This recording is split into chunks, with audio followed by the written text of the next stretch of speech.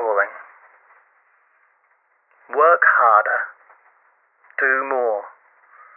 Be the best. Win. Be perfect. We are swamped with messages like this every day. And a lot of the time, the source of these messages is ourselves.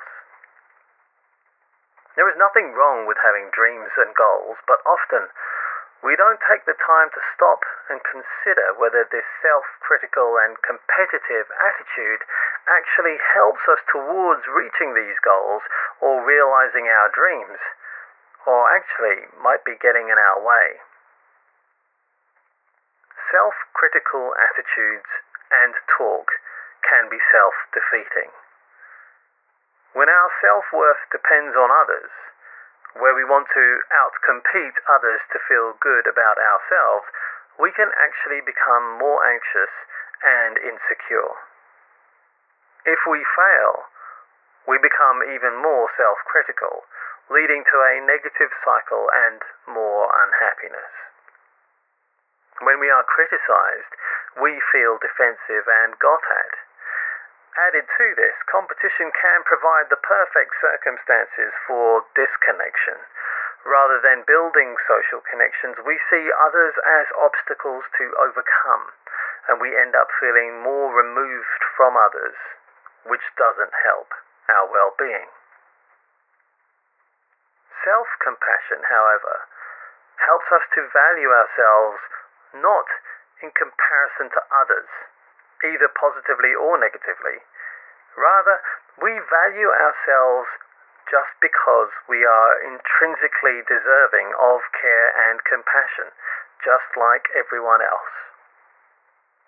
We treat ourselves as we would our best friend.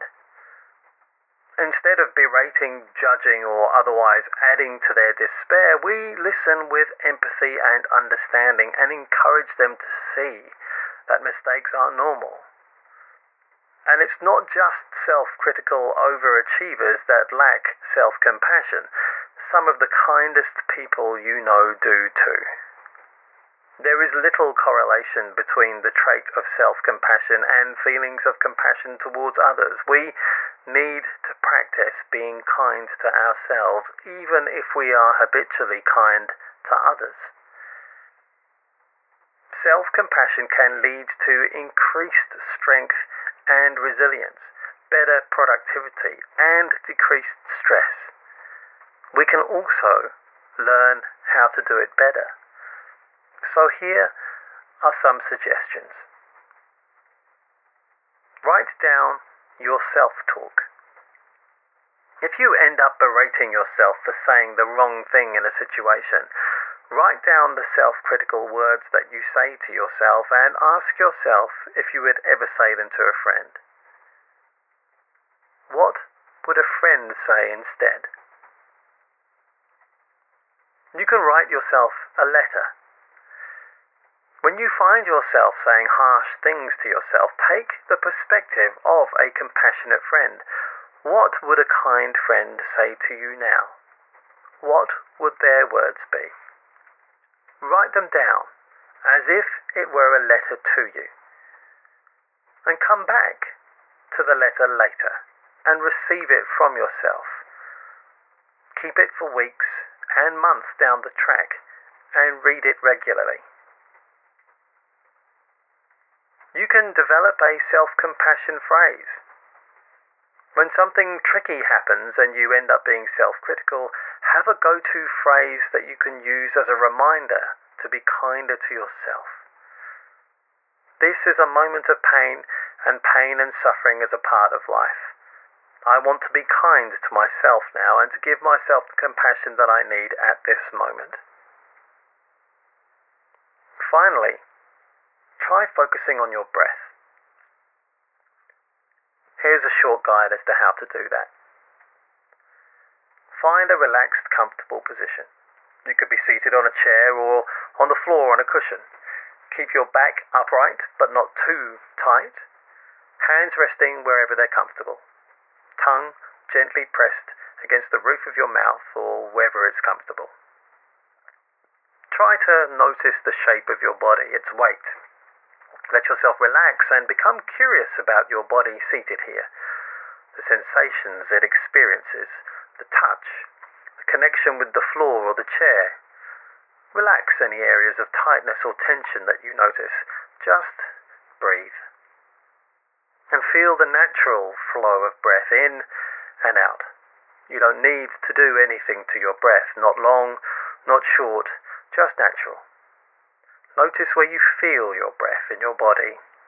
It might be in your abdomen, it may be in your chest or throat or in your nostrils. See if you can feel the sensations of breath, one breath at a time. When one breath ends, the next begins. Now, as you do this, you might notice that your mind might start to wander. You may start thinking about other things. If this happens, it's not a problem. It's very natural. Just notice that your mind has wandered. You can say thinking or wandering in your head softly. Then gently redirect your attention right back to the breathing. And stay here for 4 or 5 minutes. Notice your breath in silence. From time to time you'll get lost in thought. That's okay. Just return your thoughts back to your breath.